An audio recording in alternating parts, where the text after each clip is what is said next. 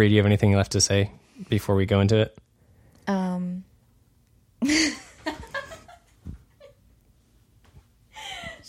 Just say anything and I'll edit it in like you said it right away. Got you. Get a clean take. Welcome to the Thunderdome. Can I get another one just for posterity? Welcome to the Thunderdome. Okay, good. Yeah, here we go.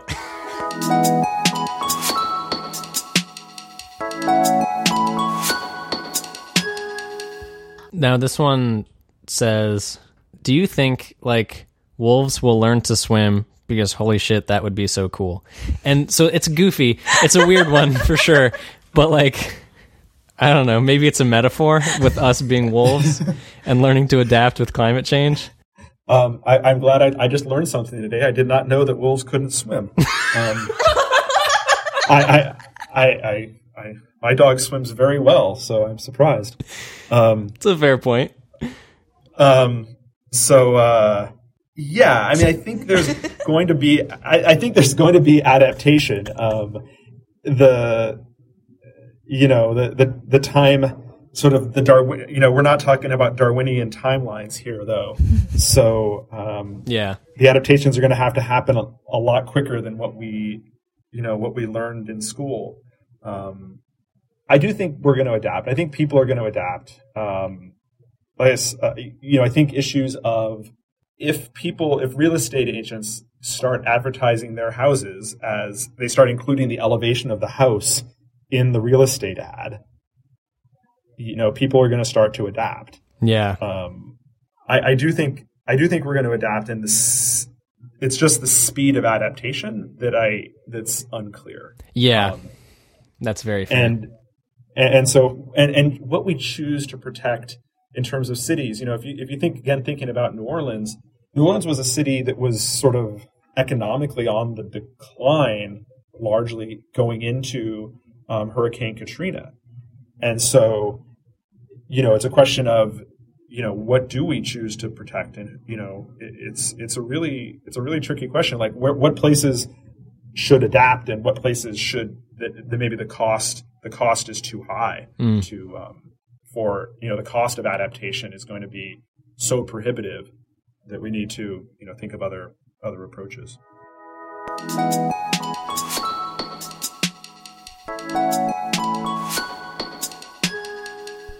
All right. So if you could just give us a brief explanation about what exactly are greenhouse gases. Okay, yeah, sure. Greenhouse gases are trace gases in the atmosphere. So they compose a very small percentage of the gases in the atmosphere.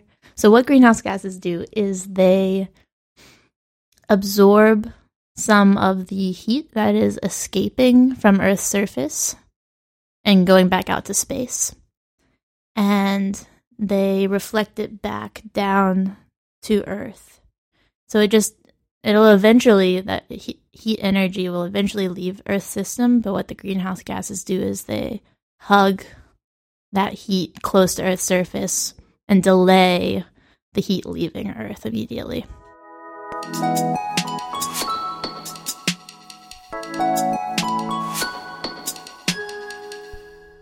Could you define what exactly the Pleistocene was? The Pleistocene is what we call the ice ages, and they started about 2 million years ago. And during the ice ages, the climate was driven by these changes in the orbital variations of the Earth, the so-called Milankovitch cycles. And they have different periodicities, a 100,000-year one, a 40,000-year one, and a 20,000-year one. And they combine and phase in and out with each other to change the amount of solar radiation that comes into the Earth. And that small variation in solar radiation was enough to trigger climate changes that were amplified by these feedbacks of the Earth's albedo and the CO2 and methane concentrations in the atmosphere.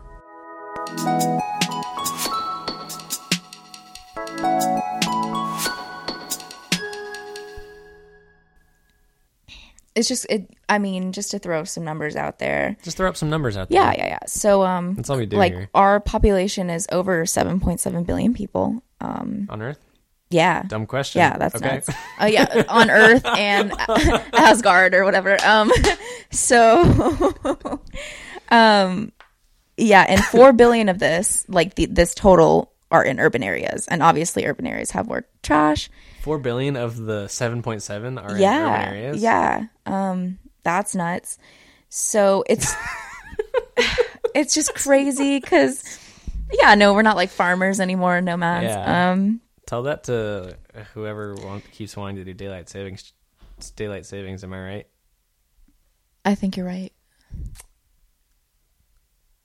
So basically, I guess the point I'm trying to get across is like, it's so easy for us to just say, like, just not even think about our trash economy because it doesn't affect us, but it's affecting. Yeah, my trash economy is I chug a jar of salsa with corn chips. I throw it in the recycling. And truck man comes by once a week and buy salsa. Goodbye, salsa. We head back and buy some more salsa. That's and then we head back, buy it, and we do it again. So it's not really an economy for us, but it's wild to think that for some folks it is. This is like some people's livelihoods. Like people live by these waste management plants that affects their health. People that work there who are literally just working there to survive, that affects their health. And it's affecting our environment. So it's just like, these aren't just numbers at the end of the day. I mean, it really is real, even though so many of us, myself included, like get to turn a blind eye to it because we are in a developed country where our waste management is pretty well regulated. So that's kind of my thoughts on it. Yeah. Yeah.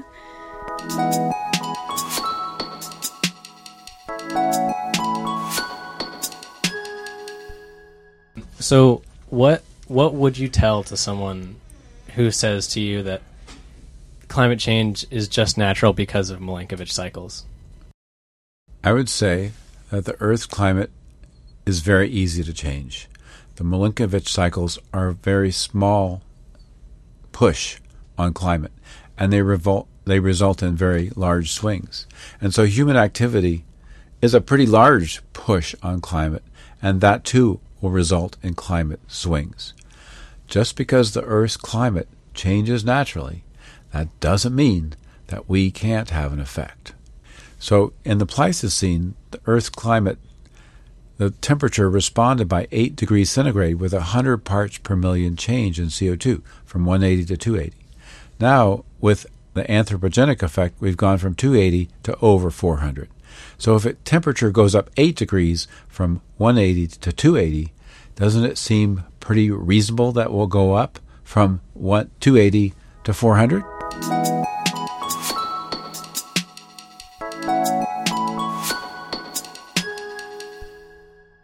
So what is often misunderstood about weather forecasts? Of primary concern here is, I think the major misconception is that weather is predictable out to about 7 days into the future.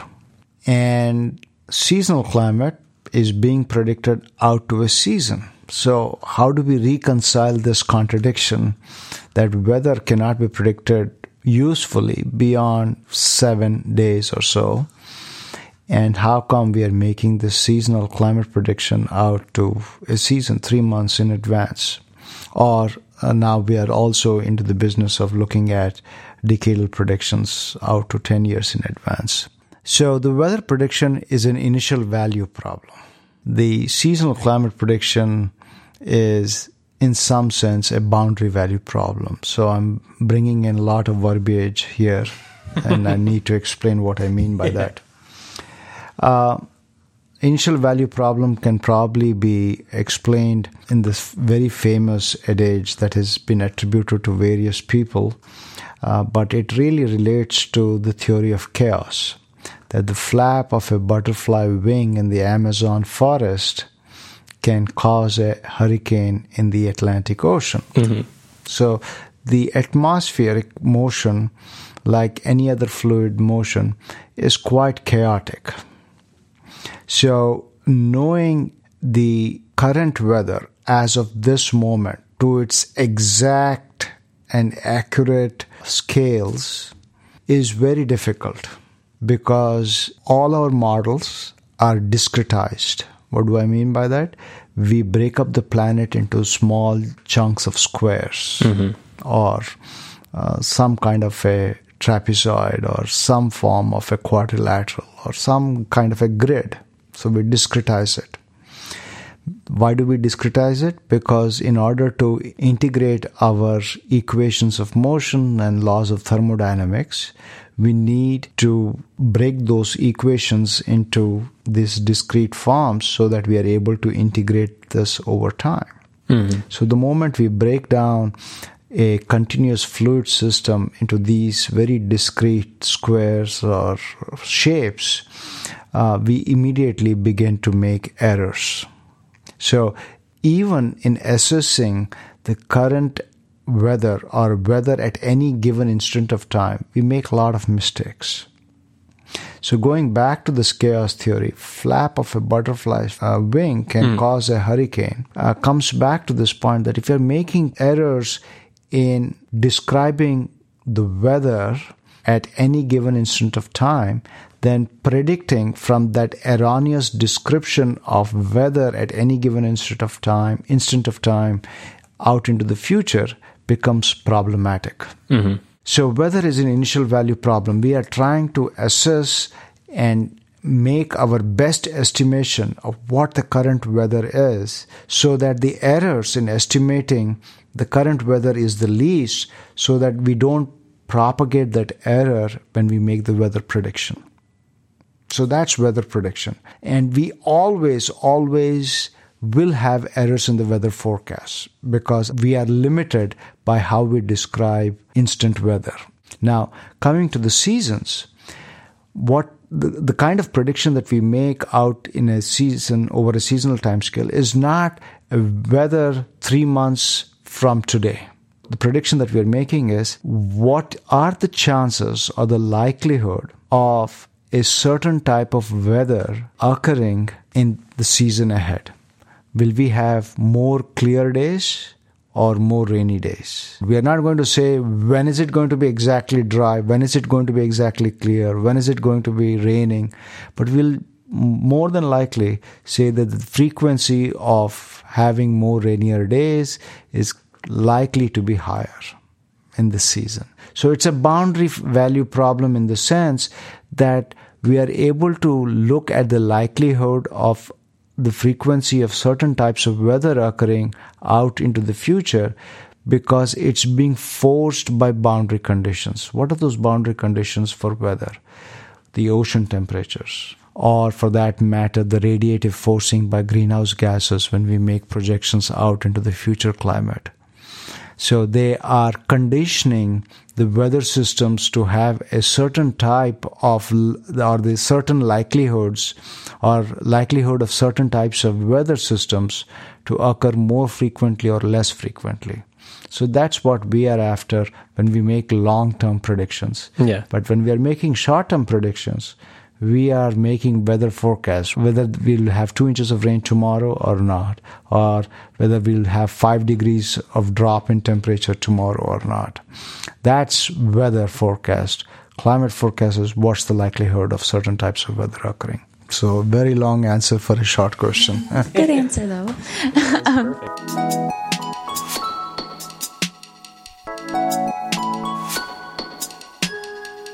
Question 2 from social media says, and this is specifically from Instagram, I don't know if that's important or not. Will Florida be consumed by the Gulf and die? Or will it become the new Atlantis? You know, I never really thought about it like that, and I think we need to redo the whole episode now. Talking because about, I have a whole new different perspective on it. You've just readapted. Let me change gears. We can re-record this whole episode. My code has been cracked, and I'm a whole different person now. What will we do when the mermen attack? Aurora, what is your plan for that? And mer women, sorry. Mer severely slow them down with like Doritos Locos Tacos. What are you talking about? They won't be ready for it. They won't be ready. And I don't think that, you know, as far as anatomy goes, pretty sure mermen don't have buttholes. Don't know where they're gonna store all that Doritos Locos Tacos. I see what or you're get saying. rid of it. So biological warfare is the first thing you jump to. I don't mess around.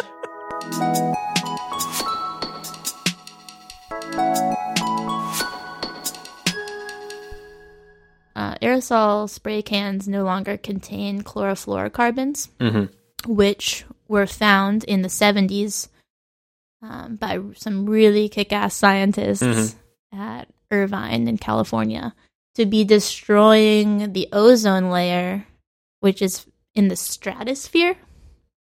They actually found it out theoretically that the CFCs in refrigerants and spray cans were causing the ozone layer to deteriorate without even making any observations. That's did it from bonkers. a theoretical standpoint. I mean, the stratosphere is a very hard place to access, if you can imagine.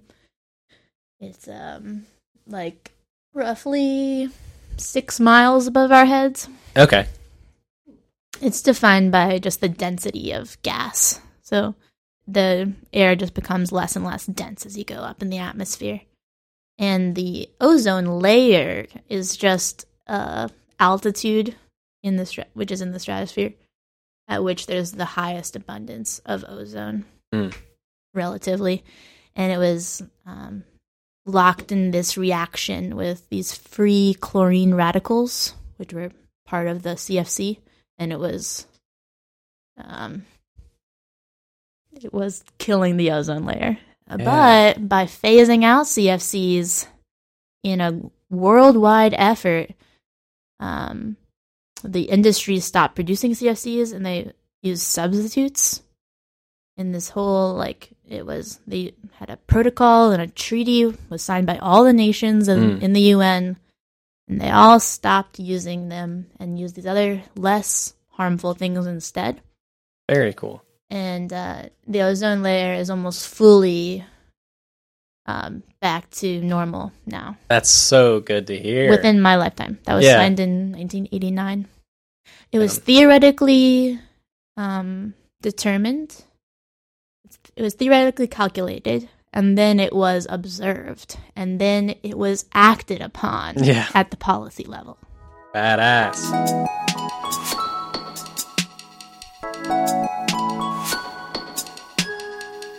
Wildfire question. The wildfire one?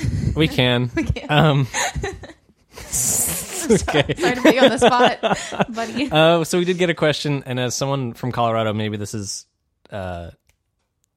going to be pretty rough to hear. This was a question we got that just says, what if I'm pretty okay with wildfires? Right. So it's funny. So I spent most of my life in the West. Yeah. I grew up in Phoenix. I've lived in Colorado. I've lived in San Diego. When I lived in San Diego, there was a wildfire that was so strong, even from inside the city at night, you could see the fire way off in the distance. I mean, our house was not in any sort of danger. It was so far away, but at night you could see the flames kicking up on the hillsides. I don't know. I guess probably the people in Colorado are saying, "Hey, all you folks in Miami, why are you so, just move out of Miami. You can go somewhere else." But wildfires are a big deal. In terms of, and as the climate gets even drier, it's just so much easier for the most trivial thing to start up a major fire.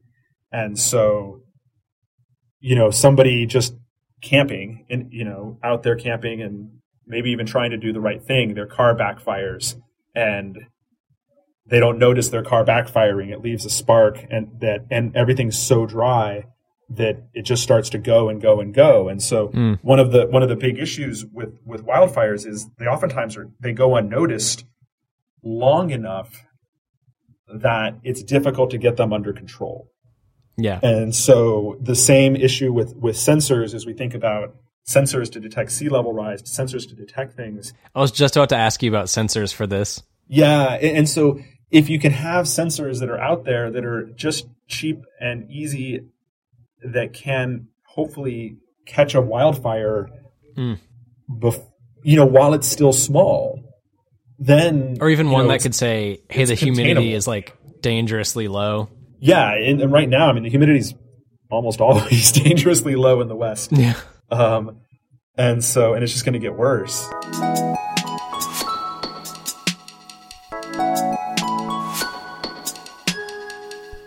What exactly controls CO2 concentrations? There's like humans controlling it, and then there's also just like the natural concentrations. What exactly goes into the natural ones? On a 1,000,000-year time scale, okay, 1,000,000 years. So on really long periods of time, like from the Cretaceous to the present, the CO2 is controlled by two processes: volcanism, the recycling of the Earth's crust, and weathering. The CO2 attacks newly exposed rocks, and it forms carbonic acid in the water, and then it dissolves and it goes downstream, and in the ocean it forms calcium carbonate or limestone. And so volcanism releases CO2 and weathering absorbs CO2.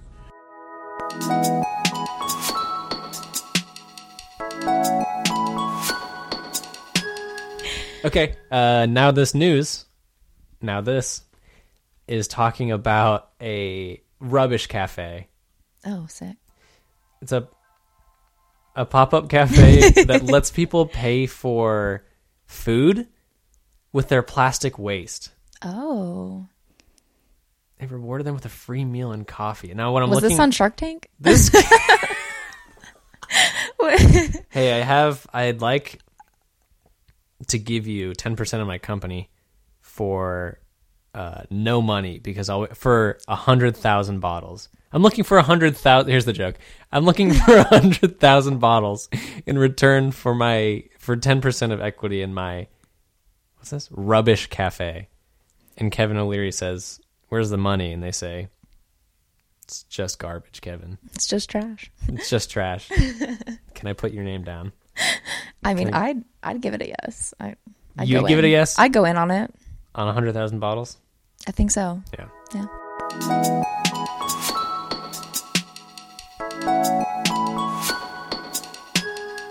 There are kind of two ways that I've seen smart cities and climate change in conversation.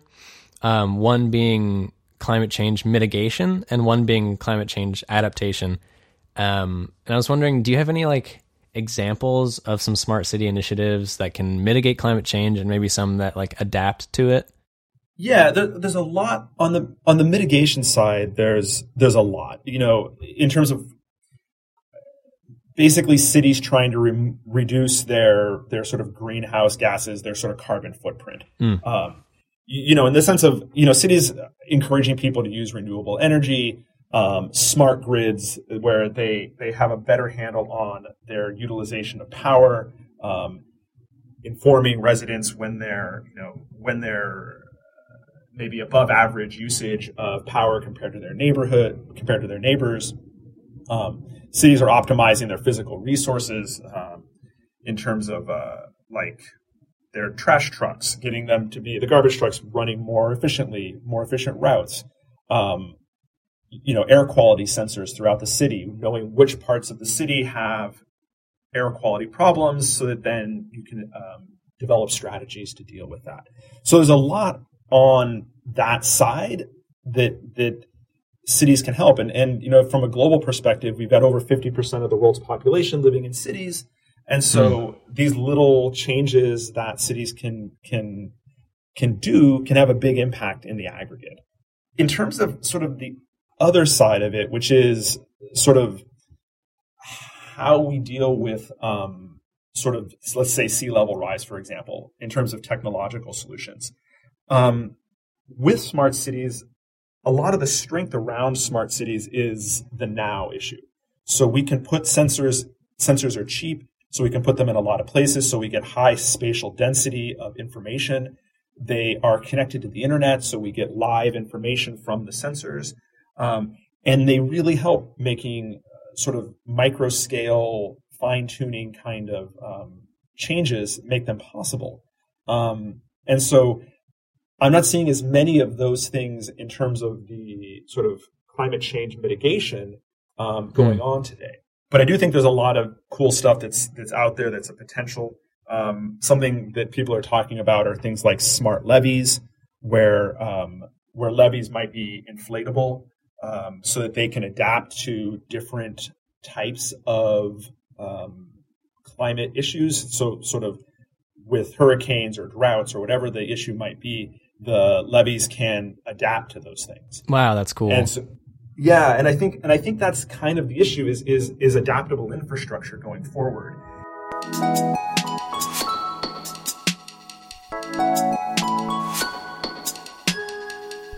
Our demography is changing dramatically, and it's anticipated to change even further as we move along. We are going to bring in more people into the state over the years, not only from within US, but across the border from the Caribbean region, from South America, right? We are bringing in more senior people. We are going to bring in more people of different races. There's going to be more diversity in our population. So I can think of lots of different policy decisions that are going to be made. And making those policy decisions in the absence of understanding how our climate is going to change in a changing world is going to put a lot of people in the crosshairs of the variability of climate.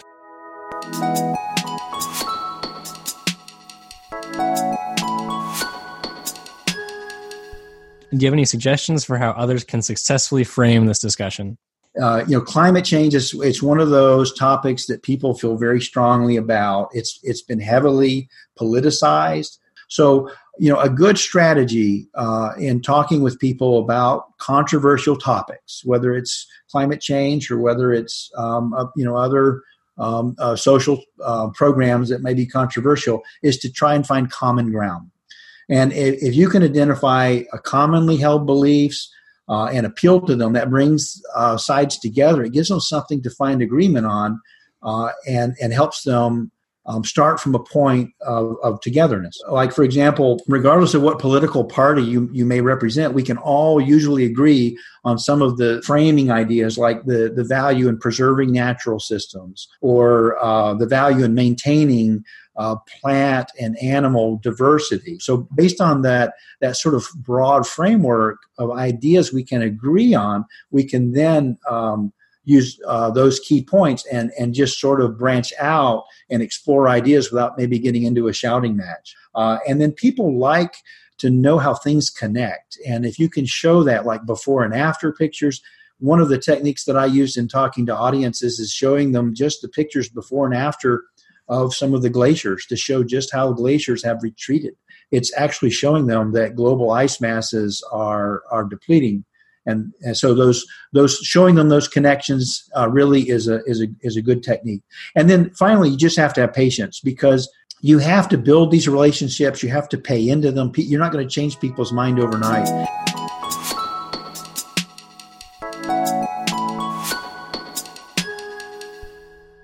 So the ocean cleanup is using something. It's like a passive system. So it's going to be a floater that's being propelled by wind and the current to flow with it and to pick up trash, like on its way to wherever it naturally goes. Okay. Which is actually kind of sick because it's autonomous, it's energy neutral, and it's scalable. I do love that.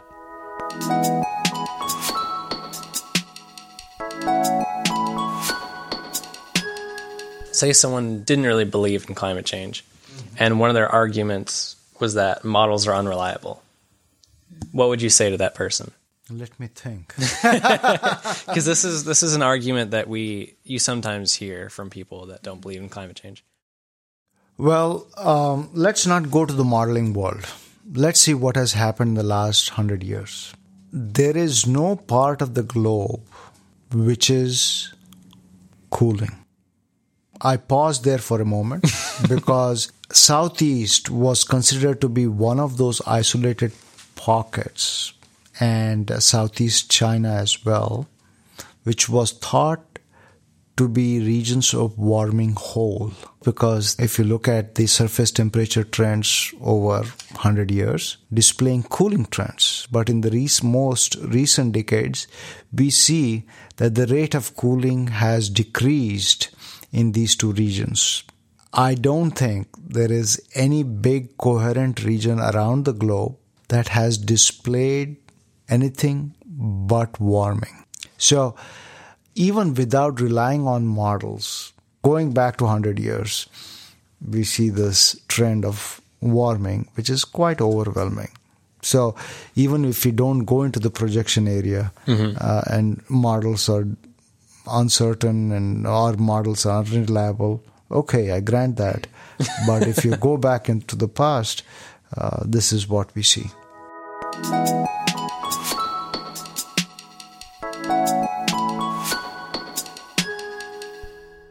Great. Yeah, thank you so much. Sure. This has been fun. Yeah. Thank you for doing what you're doing. Yeah. And again, I'm sorry. We messed up, you know? It's all good. Well, hopefully we can. It wasn't my fault, though. Yeah. I tried. Wowza, that was a fun episode to listen to. Wow, that was a really good, fun episode to be listening to just now. I think that was really informative and good, and I did just hear it. Wow, what a fun interview to listen to and to have conducted in the past. So great interview. That was a sick episode. That was a sick episode of No Planet B. Thanks for listening. It means so much. If you want to follow us on Instagram, we are No Planet B FSU. And if you want to follow us on Twitter to see all of our sources and all of our tweets to Steve Malloy, it is No Planet B Cast. If we had a Tinder, we hope you would swipe right on us. We could get a Tinder going. For No Planet B? We could get a Tinder going. I don't see any problem with that. Let us know if you want that, guys. We'll deliver. All right. Well, thanks for listening, and have a great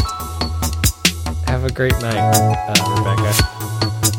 If you're listening. All right. See y'all on the internet.